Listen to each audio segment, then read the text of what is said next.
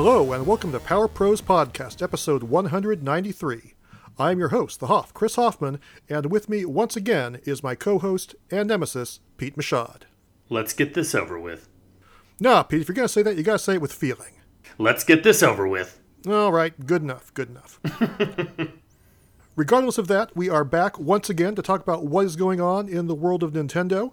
That means some game impressions, some news, and then this episode's big topic, which is what we would like to see in the Super Smash Bros. Ultimate Season 2 DLC. However, before we get to that, we will kick things off with some game impressions, starting with Pokémon Mystery Dungeon Rescue Team DX for Nintendo Switch. This is, of course, a thoroughly visually enhanced remake of the classic Pokémon Mystery Dungeon Red Rescue Team and Blue Rescue Team from the DS and Game Boy Advance. This was one of the first, if not the first, games in the Pokemon franchise that let you play directly as a Pokemon instead of just a Pokemon trainer. And of course, it takes place in the Pokemon world. You live in a Pokemon village, you have Pokemon friends, all the Pokemon talk. So it is a pretty big departure from traditional Pokemon in a lot of ways. Yeah, I mean, not even that, but it looks like the art style is quite a bit different too, huh? Yeah. I mean, they have really gone in and enhanced the graphics for this remake on Switch. I mean, before the game was just, your traditional pixel art, but they have really taken it to the next level with really fantastic watercolor style artwork for this version of the title. Also, this game is a pretty big departure gameplay-wise from your average Pokemon game. For all intents and purposes, this is a roguelike. People have probably heard that term thrown around a lot.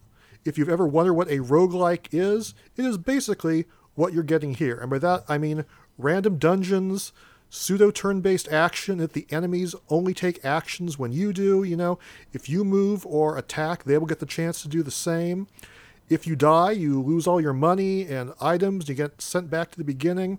I mean, the main difference here is that you don't lose all your progress and revert back to level 1 when you die, so this might technically be more of a roguelite game than a roguelike, but still, most of those aspects are in here. I see what you did there.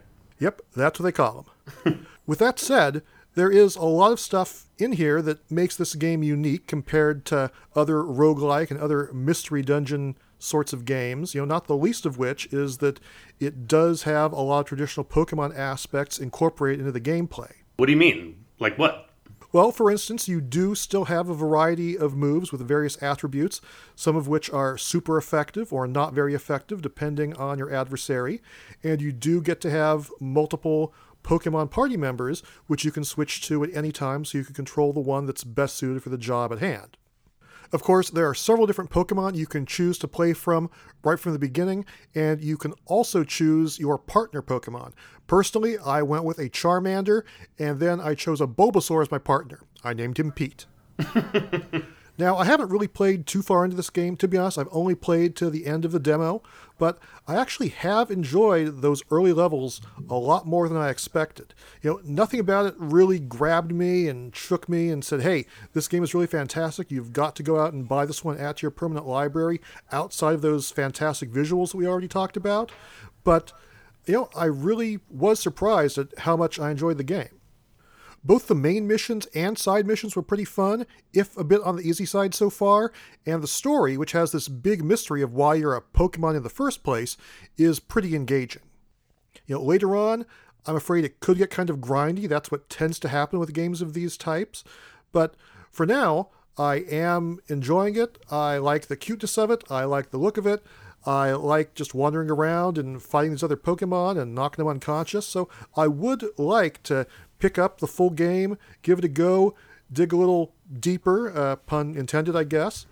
And the fact that it has its hooks into me at this point was not really something I expected, and I definitely consider it a good thing. Yeah, I'm feeling a little bit ashamed that I haven't played through the demo yet because it's literally just sitting on my console, but Yeah, and you're such a huge Pokemon fan. I figured you'd want to check it out right away. Well, the graphics, I think, more than anything, have me sort of drawn in. But like you said, I'm not the biggest fan of this style of game. I feel like, it can get, like you said, a little grindy. That being said, the fact that you're telling me that it got some hooks in you, yeah, it definitely does. Makes me want to try it out. Well, like you said, the demo is there. It's free for everyone to try out, and I certainly enjoy it a lot more than I was expecting. Is it a keeper? That I don't have anything to say about that just yet, but I do like what I've played so far, and I'm looking forward to playing it more given the chance. Yeah, I guess that's me too. I need to play it at all. Indeed you do. Now, another game I've been playing on Switch is a title called Murder by Numbers, which comes to us from Mediatronic and the Irregular Corporation. Yeah, this one, when I saw it, I thought, this looks right up your alley. Yeah, when they showed it at the Indie Showcase several months back, I certainly thought it could be something that I was interested in. It is basically Picross combined with a murder mystery game, and you are right, that is totally up my alley. So you get to explore crime scenes, talk to NPCs, obtain evidence, sort of like in Phoenix Wright, but then you also get to play lots and lots of Picross puzzles. Which are totally your cup of tea. Yes, as I mentioned last week, that's basically my favorite type of puzzle game. So yeah, it is very much something that I was interested in. And what do you think? Does it live up to the hype? I don't know if there's a lot of hype surrounding it, but I'm certainly enjoying what I'm playing so far. The game is very interesting from many perspectives, including its story and setting. It actually takes place in the 1990s, Los Angeles, and you play as a character named Honor, who is an actress turned amateur detective who meets this floating analysis robot, and then they get caught up in a series of mysterious crimes connected to both of their pasts. Oh, yeah, I knew a few analysis robots. Oh yeah, the 90s were a crazy time. Anyway, the writing is pretty solid. They include a lot of actual pop culture references from the 90s. They name drop like actual things and places and people, unlike a lot of games that just use similar names to sort of create an allusion to those things. But this time they actually just go ahead and full out name drop it. They probably assumed not that many people would play it so they wouldn't get sued, so... Yeah, I don't know. I think the law is on their side, but it seems most companies just tend to play it safe. I found the characters in this game to be fairly interesting. Many of them have a lot of depth to them, although there are a lot of times when the characters also aren't very appealing, so that's sort of a mixed bag there. The game can also kind of get heavy-handed with its moralizing, which isn't really a bad thing, but it has all the subtlety of a sledgehammer. So, overall, I would say it's no Ace Attorney in the story department, but it's also not bad. Visually, the art is pretty striking, but the characters move like cardboard cutouts, and that kind of detracts from the presentation. Games like Ace Attorney and Professor Layton don't have fully animated characters either, but they kind of just hide it in a better way so it doesn't look like a sock puppet theater. Fortunately, that's not especially important to the game of this type, but still, I did find it kind of distracting. And then, as far as the gameplay goes, you do get to investigate the crime scenes with a point-and-click interface. Then you find objects and analyze them, and that comes in the form of these Picross puzzles. And each puzzle you solve reveals a new clue, which you can then present to suspects or witnesses to get new information and advance the story.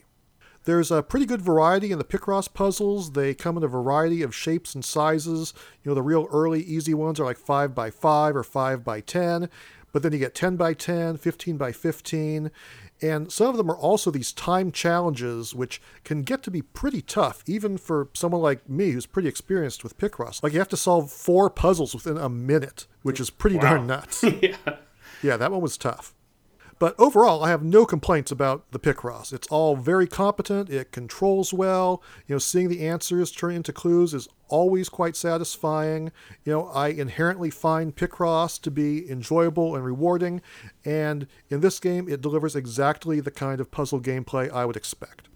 Apparently, there is a hint system and easy mode if you're a newcomer, but I have not tried those features out yet. So the controls, are you able to choose between touchscreen or, manual? As far as I can tell, it is traditional controls only, but so far they've been working great. No complaints from me. All right. Well, interesting nonetheless. That aside, I would say that so far the game is totally living up to its promise of combining Picross with a murder mystery. They're both things I really like.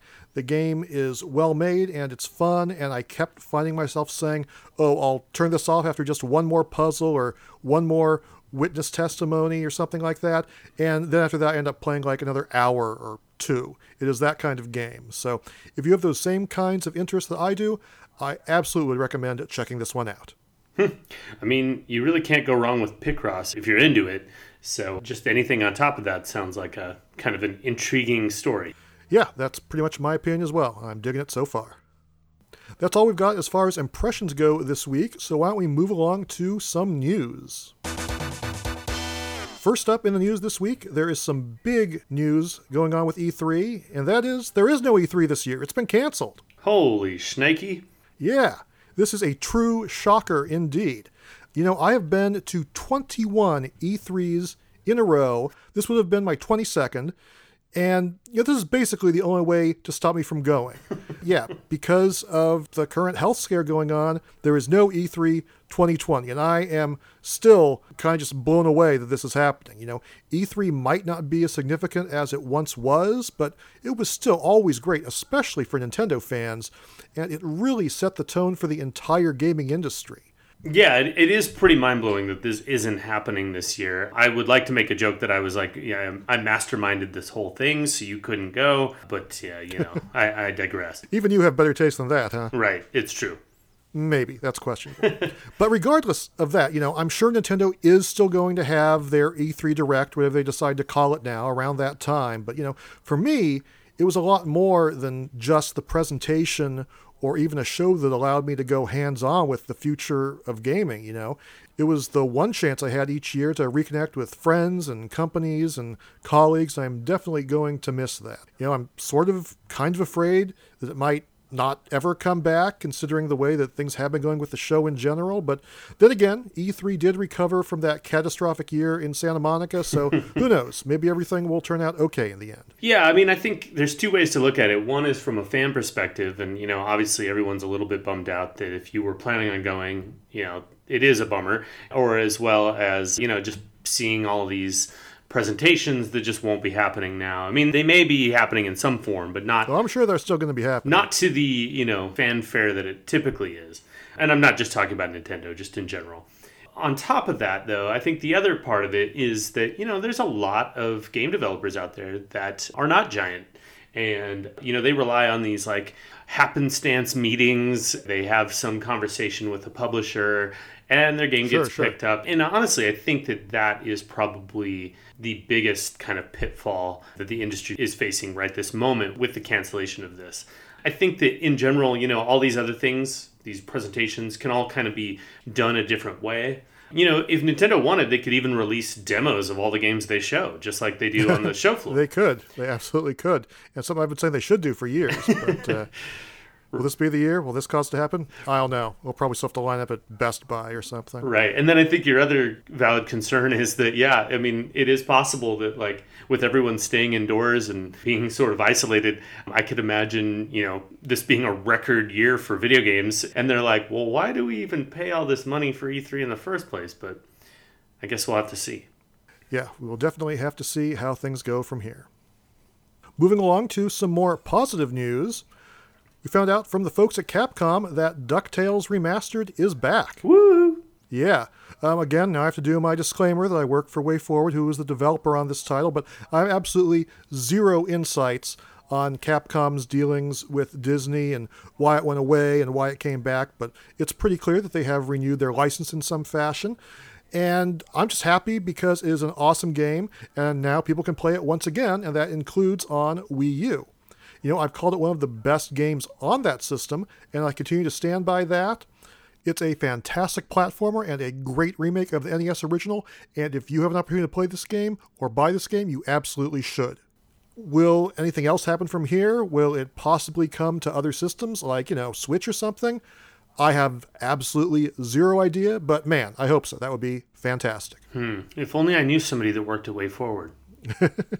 If I knew, and I 100% do not, I definitely wouldn't tell you. Ah, you son of a... But yeah, from a fan's perspective, I'm just glad that this game is having another chance. Ah, me too. If you have not played it before, go out, grab it, play it on Wii U or whatever else you can get your mitts on because it is excellent. Yep, and Hoffman won't stop talking about it. And speaking of fantastic collaborations... The folks at Nintendo and the Lego Company have announced that there will be Super Mario Lego sets coming later this year. Have you seen these videos, Chris? Like, Yes, I have seen the videos, and it's not really what I was expecting. Instead of creating like scenes from the games, you're basically building these very, very simple stages, and they have stuff like question mark blocks and pipes and moving platforms and enemies like Goombas and Piranha Plants, and you move a Mario figure through this stage sort of like a board game. But the construction of this stage just seems so, basic. And the figures of Mario and his enemies like Bowser Jr. aren't, these traditional minifigs. They're kind of weird looking, these custom designs. They're sort of somewhere between Mario and somewhere between Lego, but not really either one. Yeah, it's true. Not at all what I was expecting. That being said, it does look like there's some promise. But, I'm not really sure that you or I are the target market for this in particular thing that they're creating here. But yes, I get that feeling as well. It certainly seems to be aimed at the younger set, which is weird because a lot of times Legos are kind of like aimed at, anybody, any age from 5 to 95. Right. And so is Mario, for that matter. So it seems like kind of a weird way to go. Although, I will point out, I love the fact that the Mario figurine kind of looks like the toy Mario from Super Mario Land 2. You're right, it does kind of. I will say, though, that regardless of what it is, I will probably buy it and give it a shot. Interesting. I just feel like that's probably most people's, maybe I'm anticipating too much, but I think that is probably pretty likely that people will buy this. It will be sold out. Like, I just can't imagine it not selling, regardless of what they're doing. Well, personally, I don't think I'm going to get this one. I'm fairly disappointed in what we've seen. I was thinking that a Super Mario Lego collaboration could be really, really cool. But, not in this way. If they made something like Peach's Castle or Bowser's Castle or another castle, see what I did there? Mm-hmm. Or like a Koopaling airship or some Mario Kart vehicles or, the Odyssey or heck, even New Donk City or the construction site from the original Donkey Kong, I will be all in on that. But this thing with its weird interactive electronic Mario component and the way he's collecting coins and just sort of going through it like a board game, I don't think this is for me. Yeah, don't get me wrong. It's not the Lego set that I wanted, but I think it is the Lego set you deserve. Well, hopefully we will get more stuff that's more up my alley down the road because, I think there's a lot of promise here, but this just ain't it. Not for me anyway. Yeah, fair enough. Anyway, moving along to another unique interpretation of a classic video game series. The Castlevania TV show, Season 3, is now out on Netflix. Ah, yeah. Have you given it a watch? I haven't watched through the whole thing yet. I've only seen the first 3 episodes, but it does indeed pick up right after Season 2, so it's kind of an epilogue to the events of Castlevania 3, Dracula's Curse, and then sort of moves into the territory of Castlevania Curse of Darkness, which was the 3D Castlevania game for PlayStation 2. And, in that game, Hector the Demon Forge Master was the main character, but so far in this show, Hector's in jail, and Trevor and Sypha and Alucard all still have very, very prominent roles. Like I said, I'm only 3 episodes in, but so far it is pretty good, even if, there has been a lot of slow-moving talking parts and not quite as much action as I'd like. Regardless, I am enjoying it so far. Yeah, I mean, I've been really impressed with the series up to this point, and I hope that continues in this one. Can't wait to watch it. Yeah, I mean, if you enjoyed Season 1, Season 2, I think you're going to enjoy this. So far, just delivering very much the exact same kind of themes and action and drama. Also, in this one, be on the lookout. There's a scene where they discuss flaming demon goat poop. I'm pretty sure I saw you tweet about that. Yes, I did. Please look forward to it. Will do. And that is all we have for the news for this episode. So why don't we open up the mailbag and answer a few listener letters. Our first letter comes from Name Chaibadi, and I really apologize if I butchered your name, but this person writes in and says, "Hey pros, I'm a librarian and I was just put in charge of video game purchases. We have a lot of Nintendo Switch staples at this point, and my budget allows for me to buy more than just new releases. So I was wondering if there were any cool indie games or third-party games that I should order. I know Limited Run Games is kind of a go-to spot for physical games I might not see anywhere else, but do you have any specific recommendations? Remember, listeners, you can use your local library to check out or request a variety of video games, including ones that make you think, oh, I'll go buy that game later. And that's a tip straight from this library pro. Thanks a lot for the podcast. Wow, this is a cool letter. Yeah, for sure. I didn't realize you could rent games from a library. Yeah, a lot of them do. It shows you how often I go into a library. Well, maybe now you'll go in more often, huh? I might just have to. So do you have any suggestions? This is so open-ended, but of course, they mentioned limited run games. I would almost say that if you haven't picked it up, Golf Story is a no-brainer. Oh, that's a good one. That one has actually been readily available at Best Buy, so I actually might be able to find that one still, yeah. All right. And maybe The Messenger, is that available physically? Yes, it is, and that's one I would certainly recommend as well. I mean, the problem with a lot of these indie physical releases, especially from limited run, is that they are super limited, and if you don't get them right at launch or pre-order beforehand, you might never be able to get them. Plus, there are just, so many these days, it's kind of hard to keep track of them all, but, that aside, I would totally agree with you, Pete. I think The Messenger is a great pick. Golf Story is a great pick. I would also suggest Iconoclast, Monster Boy and the Cursed Kingdom, Axiom Verge, Bloodstained Curse of the Moon, River City Girls, which, yes, again, is made by Way Forward. And then a couple third-party games I would think would work really well, and especially a library, would be some of the visual novels that are out there. And I would say some great ones to start with would be Steins Gate Elite. And then, well, I guess this one isn't really a visual novel, but it has a lot of that same DNA, and that is AI, the Somnium Files. Those are both really cool games that are more laid back. They involve a lot of text and reading, and I think those would be really cool, good third-party additions. Oh, I would also recommend Undertale. Oh, yeah, that's a great choice as well. Sweet. Do we just agree on something again? Yeah, it happens from time to time. On to our next letter. This one comes from Brian Bedroth, don't call him Booth. And he writes, "Hey guys, really enjoyed the Mario 3 episode, and it was cool to hear a spotlight on such a classic game. It really made me appreciate it even more for its place in gaming.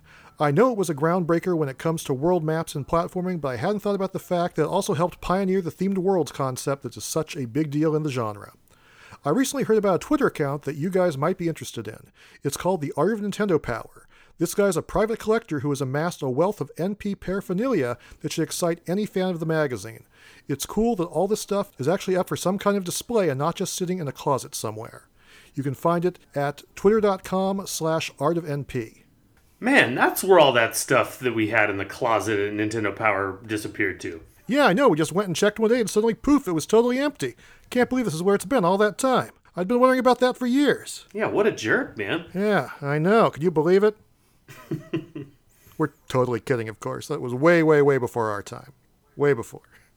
The letter continues. The VG Embassy podcast that I recently guested on is going to be celebrating episode 50 soon with a trip down memory lane, playing music inspired by their favorite old issues of gaming magazines. The host, Ed, is a big Nintendo fan, and I'm sure that Nintendo Power is going to be mentioned several times. I also recently launched my own VGM podcast, which you can find on YouTube. The channel is VGM Very Good Music. Thanks for continuing to give us quality content and keep playing with power." Well, thanks, Bedroth. Yes, thanks for continuing to write in, and thanks for those pointers, for sure. Yeah, I will definitely be checking those out.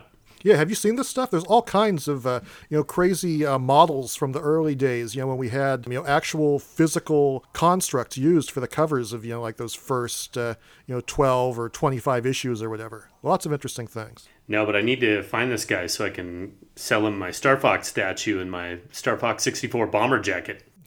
He might take it. I don't know.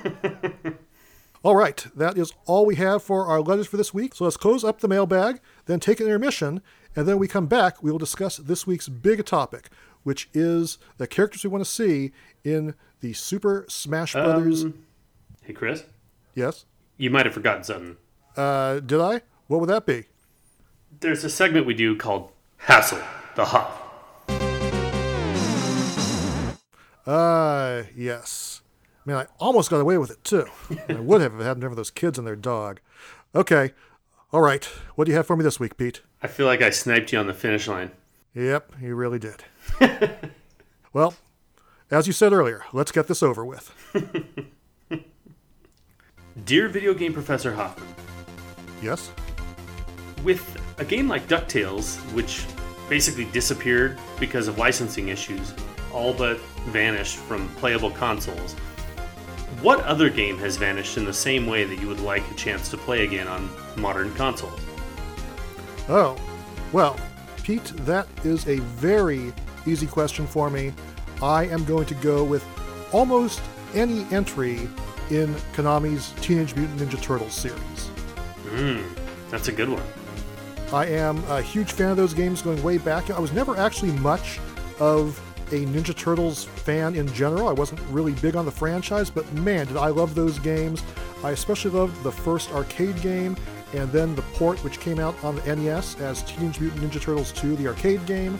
That one was followed up by Teenage Mutant Ninja Turtles 3, the Manhattan Project, and then, best of all, Teenage Mutant Ninja Turtles 4, Turtles in Time, which was a port of the second arcade game, and the Super NES version of that was even better than the arcade version. It had new levels, and it had new bosses, and was just overall a more satisfying experience. And of course, Konami no longer has the rights to Teenage Mutant Ninja Turtles. They did sort of get them back for a time. We actually got the first NES Ninja Turtles game on Virtual Console on Wii, but it was just the first one, which is totally terrible. But I would love for them to find a way to get those sequels, 2, 3, and 4, and probably a lot of the other games too. It had some great titles on the Game Boy as well. I would love to see all of those make a comeback and arrive once again on modern gaming systems such as the Switch. That would be my choice. It is a shame that those games have been lost to time due to licensing. I would love to see them come back. Man, yeah, if they could do something like the Konami collections they've done for Contra and Castlevania, that would be fantastic. Yeah, and they actually have brought back the arcade games as, a standalone machine from Arcade 1-Up, which I talked about on our holiday show. And if there's a way to bring those to consoles as well, that would be fantastic.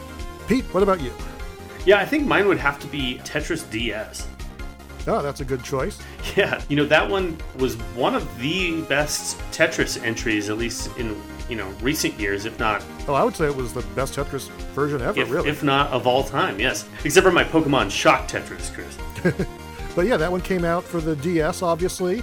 It was around for like a year or two, and then poof, just totally vanished, presumably because they no longer had the Tetris license anymore. But yeah, that would be a great one to see come back and arrive on any system, really, because yeah, that was a fantastic game for sure. Yeah, especially with the online.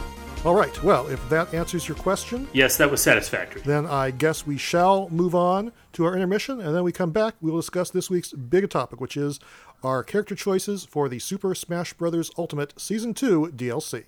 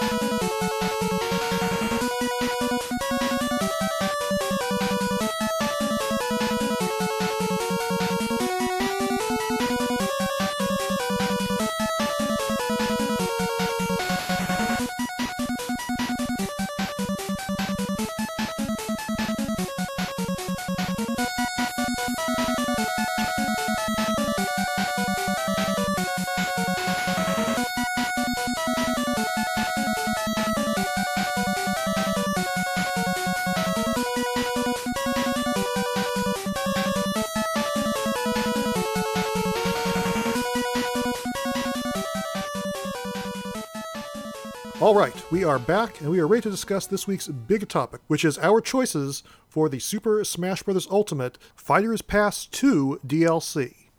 It wasn't that long ago that the fifth character, Byleth, came out to end the Season 1 DLC, but at that time, Sakurai announced there was going to be a Season 2 with 6 brand new characters added to the roster.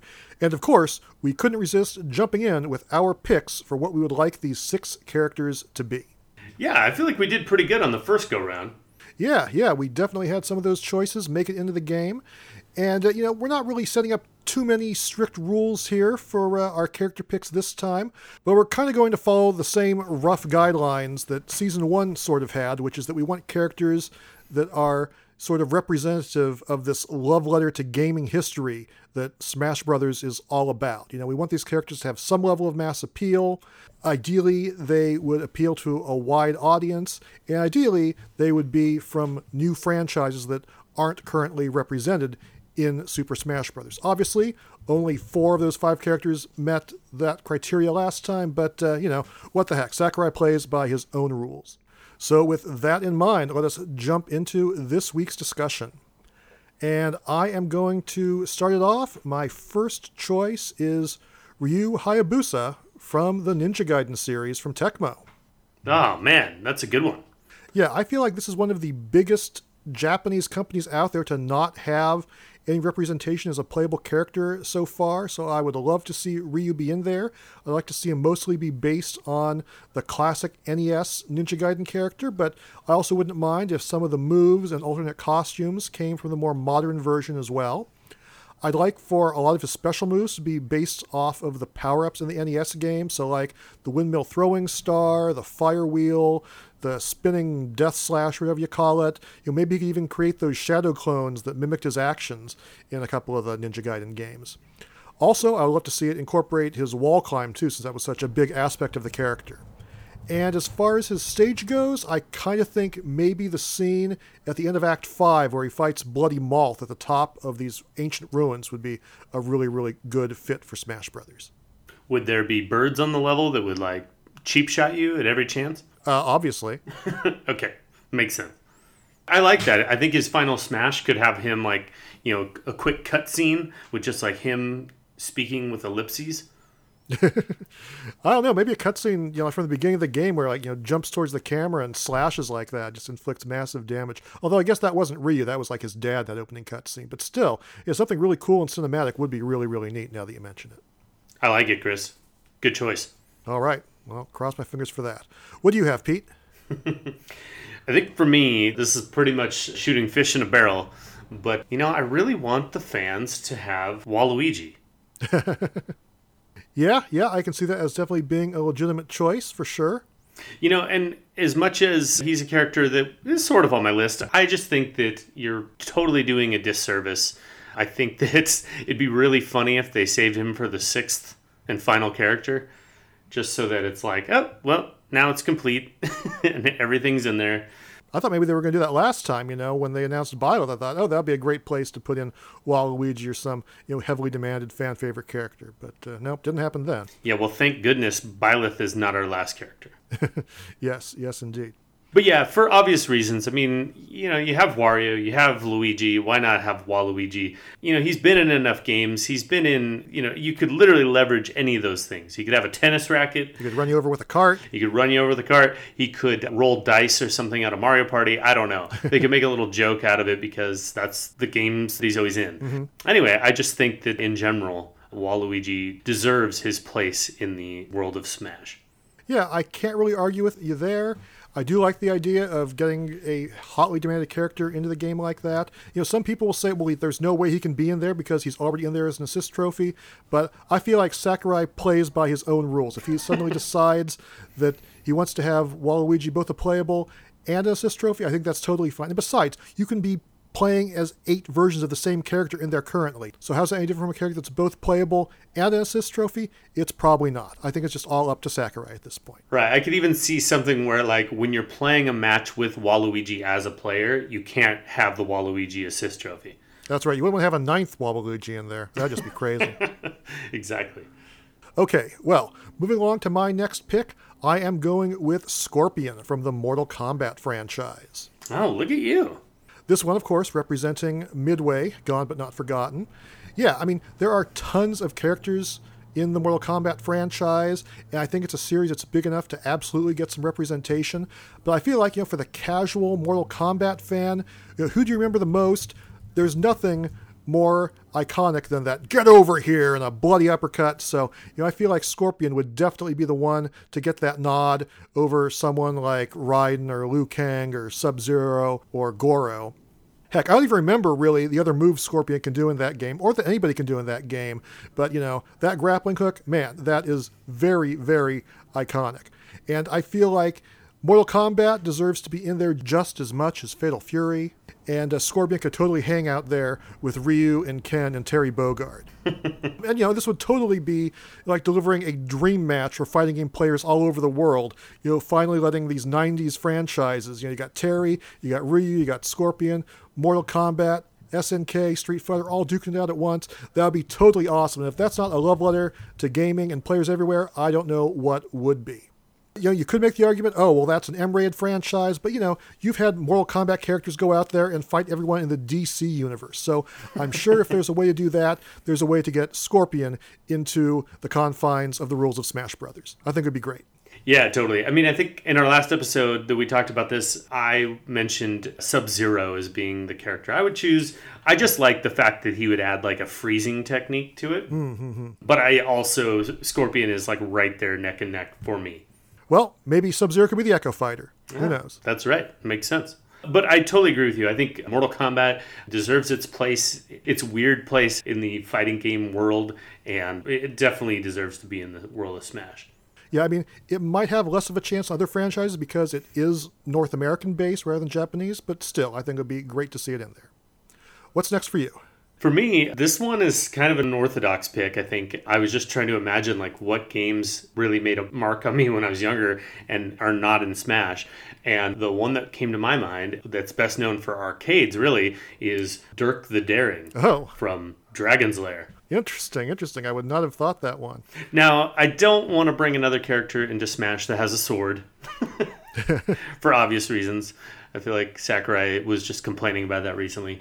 So I think his chances are probably pretty slim. But I just thought it would be really cool if they had this character that's like, 2D animated, and maybe the gameplay is literally like there's a series of colors around the screen that you just have to like execute your move towards. And I mean, if you're playing 8-player, it'd be different colors for each player. Probably terrible for colorblind folks. But yeah, I have a hard time seeing that playing out during normal gameplay, but like during the final smash, if you like have to enter a certain directional sequence to make it properly attack all your enemies, that would be totally awesome. Yeah, I just thought, it is kind of a cool character that hasn't really been explored in a long time. He's definitely been on Nintendo platforms, but I think he deserves a place in the annals of gaming. Well, you are correct. It was definitely an unorthodox, unexpected pick, that's for sure. All right, well, my next choice is a lot more modern than that. I am going with Sora from the Kingdom Hearts series. This would be another representative of Square Enix. But I spent the better part of last year playing through the most recent Kingdom Hearts game, and man, it really does feel like such a huge franchise with such great production values really belongs in Smash Brothers in some way, shape, or form. Also, he's just a really fun character to play. I feel like he would be able to move very fast, have a lot of really great juggling abilities. Obviously the Keyblade would be his main weapon, but he has a lot of access to magic abilities as well. And I could see him like switching through multiple Keyblades that could maybe change his character abilities, maybe even change the look of his character as well, and would just allow him to unleash a whole variety of attacks.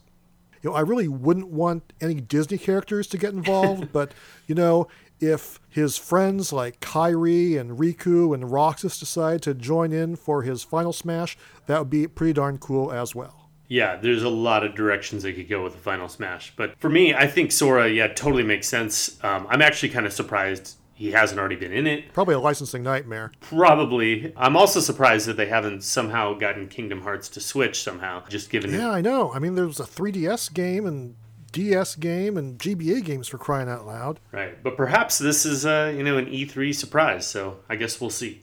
Yeah. So what's next for you? Up next for me, I've said this before, but I still kind of stand by this, and I think his impact on gaming is profound, and that is Master Chief. Aha. Yeah, I just think he's such a different character from everything else that you've seen in Smash so far. He's from the future. He has cool grenades with cool effects. He has a sword and a gun and a rocket launcher and a, you name it. He's got dual pistols. He could even have a little bit of a hover action. I just think that if you could bring Master Chief into Smash, it just kind of makes things pretty cool. And you could imagine a level for him being pretty awesome with like a big halo in the distance. Maybe the Warthog is part of the final Smash. It just makes a lot of sense to me. Interesting. I mean, it's not out of the question, given Nintendo's collaborations with Microsoft in the past. But I would certainly consider that one a long shot as far as I'm concerned. But certainly a lot of people out there would probably enjoy it. Yeah, more than anything, I would just want to see that level played and what it looks like and how it looks in the game. Basically, I'd like to see what Halo looks like through the lens of Smash Brothers. Mm-hmm. Well, I too am interested in seeing a character that has knives and guns and rocket launchers joining in on the fray. But for me, that character is Chris Redfield from the Resident Evil series. Ah, all right.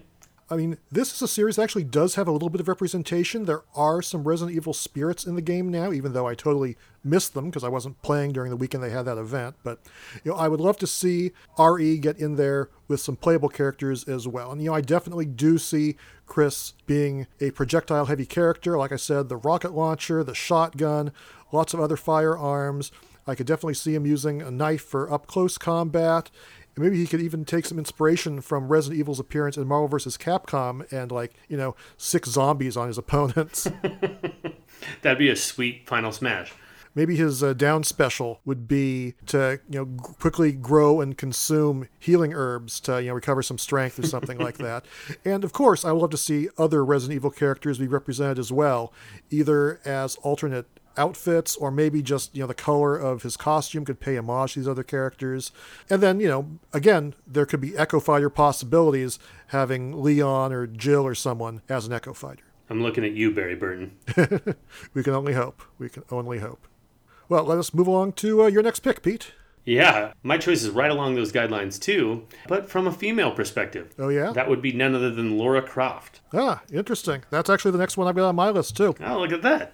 Yeah, I just think, there aren't a ton of female characters in Smash. No, we really didn't get any in that last batch of DLC, unless you count, the alternate version of Byleth. Yeah, and Lara Croft is a total badass. Yeah, I mean, I would say she is still arguably the biggest female character in all of gaming, and if that doesn't make her qualified for being in Super Smash Brothers, heck, I don't know what does. Yeah, and then you combine it with all of her weapons and abilities, which are pretty massive, bow and arrow, Yep. guns, rocket launchers. Yeah, and she's very acrobatic as well. Totally. You can totally imagine like a grappling hook recovery. Mm-hmm. Yeah, I'd like to see her use her climbing claws in some fashion, whether it's for actual climbing or just as like some nasty melee weapon. Yeah, and then of course, a level straight out of, some temple makes perfect sense to me as well. Yeah, I was thinking this would be a great opportunity to have one of those really big, wide open levels. Like part of it would be a lush jungle environment, like over a waterfall, probably a downed plane, like in the background. Maybe it would be slowly going down the waterfall or something. And then part of the level would be like a tomb area, and it's all filled with booby traps, no pun intended. But yeah, I think they could do a lot of really, really cool stuff with that stage if they had Lara Croft in the game. Yeah, she was one of the characters I picked last time for DLC. She's the only one I'm choosing again for Season 2. But yeah, I think she totally deserves it. Yeah, I think she definitely deserves the nod. Okay, so for my last pick here, this one going to be a little bit more obscure than my previous choices. I am going with Billy and Jimmy Lee from the Double Dragon series. Oh, boy. Yeah, this is a bit of a deep cut, and if you weren't around in the 80s or 90s, you're probably saying, who the heck are these guys? And like I said, they're easily my most obscure choice here, but much like Terry Bogard, these are characters that were huge back in the day, and as Sakurai has proven, obscure doesn't necessarily mean they are off limits. We recently saw some other classic Technos characters from the River City series appear as spirits, and the Double Dragon series was probably even more impactful than River City ever was, especially in arcades. So as far as making an impact on gaming, I think these guys are totally worthy. And they already have a great moveset. They have their trademark spin kick. They have the awesome rising knee attack from Double Dragon 2. And I could see them having some great counterattacks as well based on the moves they were able to do in Super Double Dragon. Part of me says, I'd love to see both of these guys be individual characters. One would be the Echo Fire, the other, but let's be honest, they are twins. They would probably have identical movesets, so it would really make more sense for them to just be alternate costumes for one another. So you could incorporate both Billy and Jimmy, and even Bimmy, into just one character. Bimmy? Yeah, you know Bimmy. Good old cousin Bimmy. Oh, right. Good old cousin Bimmy. I'll tell you when you're older. And I'd love to see like a Double Dragon Dojo be their stage to fight in as well. I think they could do lots of cool stuff there, even if no one remembers who these guys are.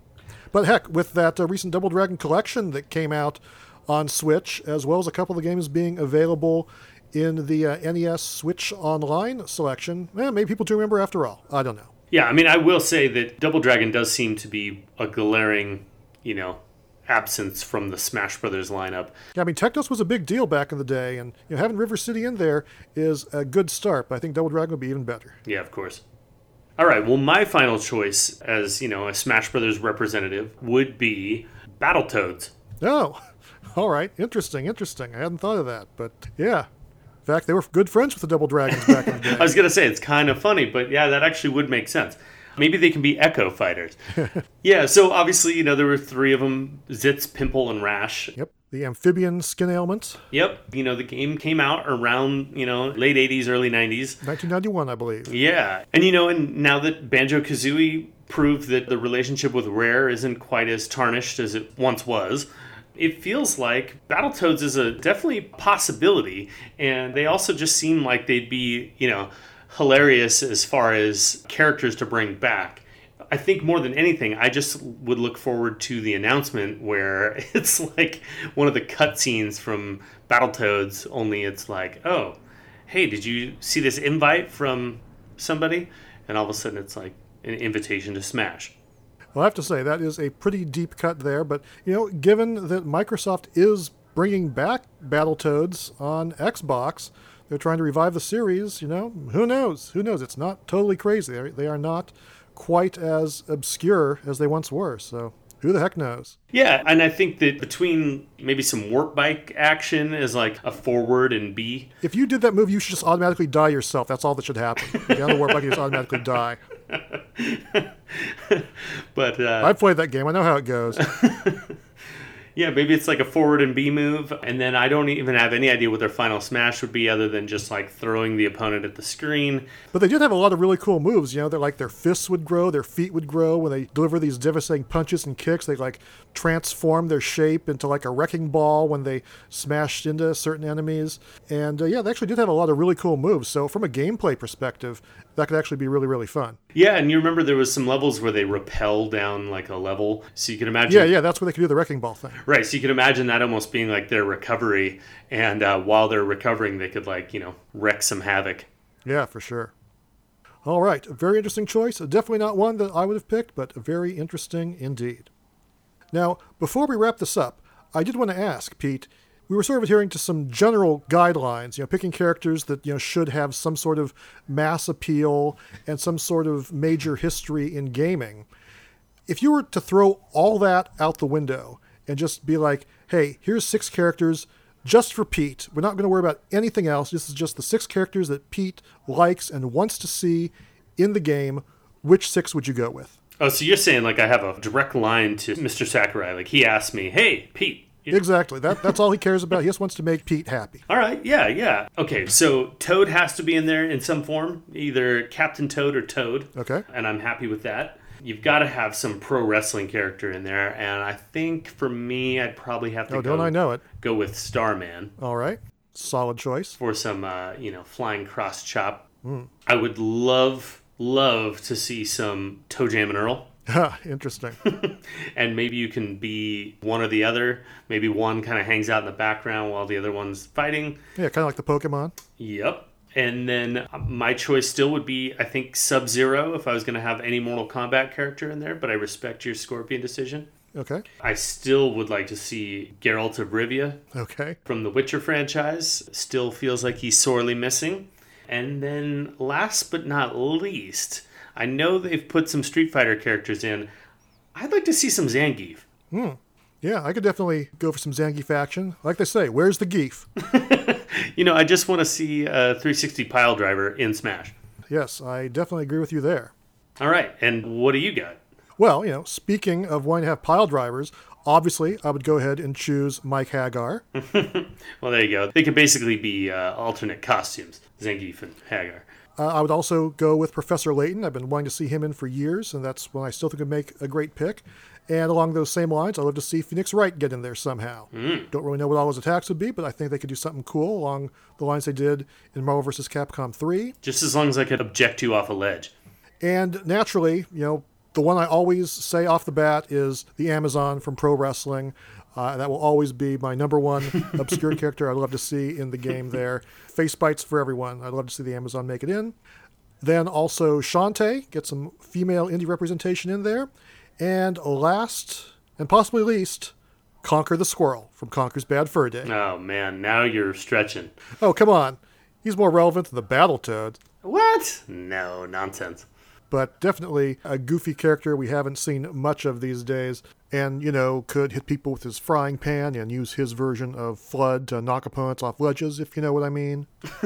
But, if there were no rules and we're just pulling out whoever we wanted, Conquer the Squirrel.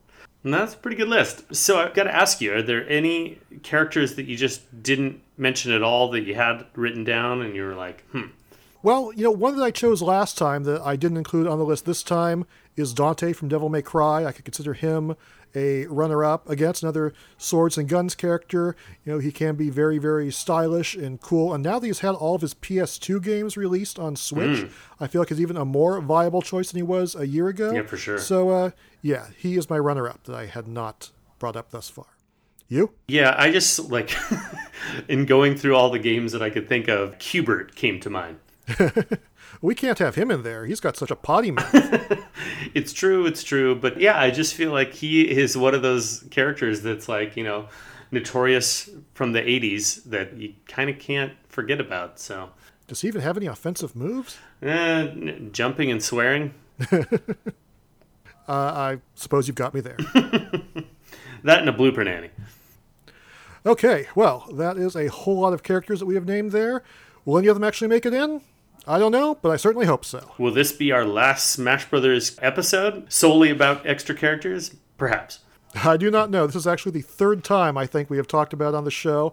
When the game was first announced, we did an episode about it. When they announced the DLC, we did an episode about it. When they announced the Wave 2 DLC, here we are again. But hey, it's a fun topic to discuss. And it would be awesome if we saw any of these folks in there. I think a lot of characters deserve representation, so I hope they just keep on pumping out DLC as long as people will pay for it. There's a lot of cool stuff they could do. Yeah, and I'm actually secretly wondering what the listeners think. I'm curious if there's anything we've missed or something that, glaringly obvious to you would be... Gino? Glaringly obvious wouldn't be... no. Steve? Something... Goku? Something glaringly obvious that we've missed out on, perhaps. Well, other than that, I would say that we have come to a conclusion here in this week's big topic, which means it is time for us to wrap up this week's episode of the show. But before we do that, we do have time for one more thing, which is, naturally, a dramatic reading. This time, it is the eShop description of the Nintendo Switch game Classic Snake Adventures.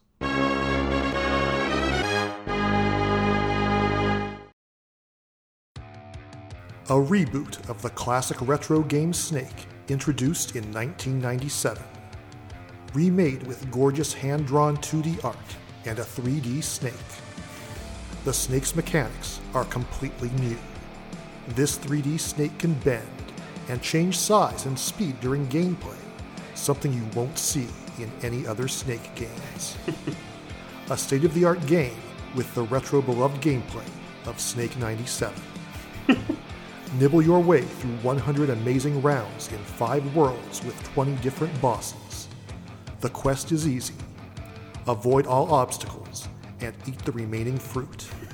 The reptile will increase in size and speed after eating, especially if you eat the meat.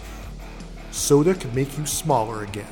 If you touch a turbo booster, your speed will increase rapidly for a few seconds, so try not to crash. Bonus letters appear during your Nimble quest. You better get them, because if you complete the word bonus, then you will get your hearts refilled and fat bonus points. Features: beautiful hand-drawn 2D art, 3D snake that bends and grows, map with 5 beautiful worlds, lots of gameplay, 100 rounds, 20 bosses, leaderboard, a state-of-the-art game with the beloved retro gameplay of Snake 97.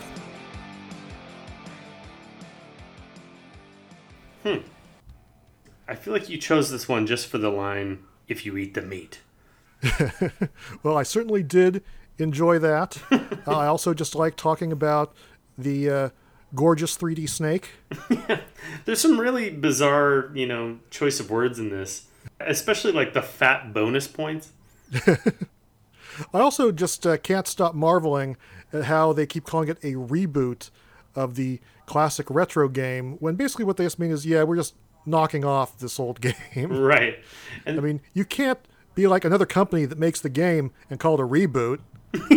It's like, yeah, we're just stealing this idea. I mean, maybe they got the license, but I really doubt that. I suspect not. But if they did, I will totally issue a correction. And I also like how they call it Snake 97, which I don't think anyone in history has ever called it that. No, I don't think so. Yeah, they just mean the original Snake game. But I guess what else do you call it? I don't know. Yeah, it's interesting. I also, if you look at the eShop description, I'm like marveling at the capitalization mostly. I must have noticed that. Like leaderboard is just not a capital L for some reason. You're right. You are right about that. And then 3D, you normally always see the D capitalized. It's not. So a very conservative approach to capitalization. Yes, indeed. Anyhow, that does it for this week. As always, you can find us at powerpros.podbean.com, and you can follow us at PowerProsPod on both Facebook and Twitter. You can follow me, The Hoff, on Twitter at Chris The Hoff, and you can find Pete at Burly Red Yeti. You can email us at powerprospod@gmail.com, and if you like the podcast, it would be great if you told your friends about us. Thanks for listening, everybody. For myself, Pete Machad, I'm going to practice my social distancing. and Mega Man X's good pal, Zero. Back to base! We will see you next time.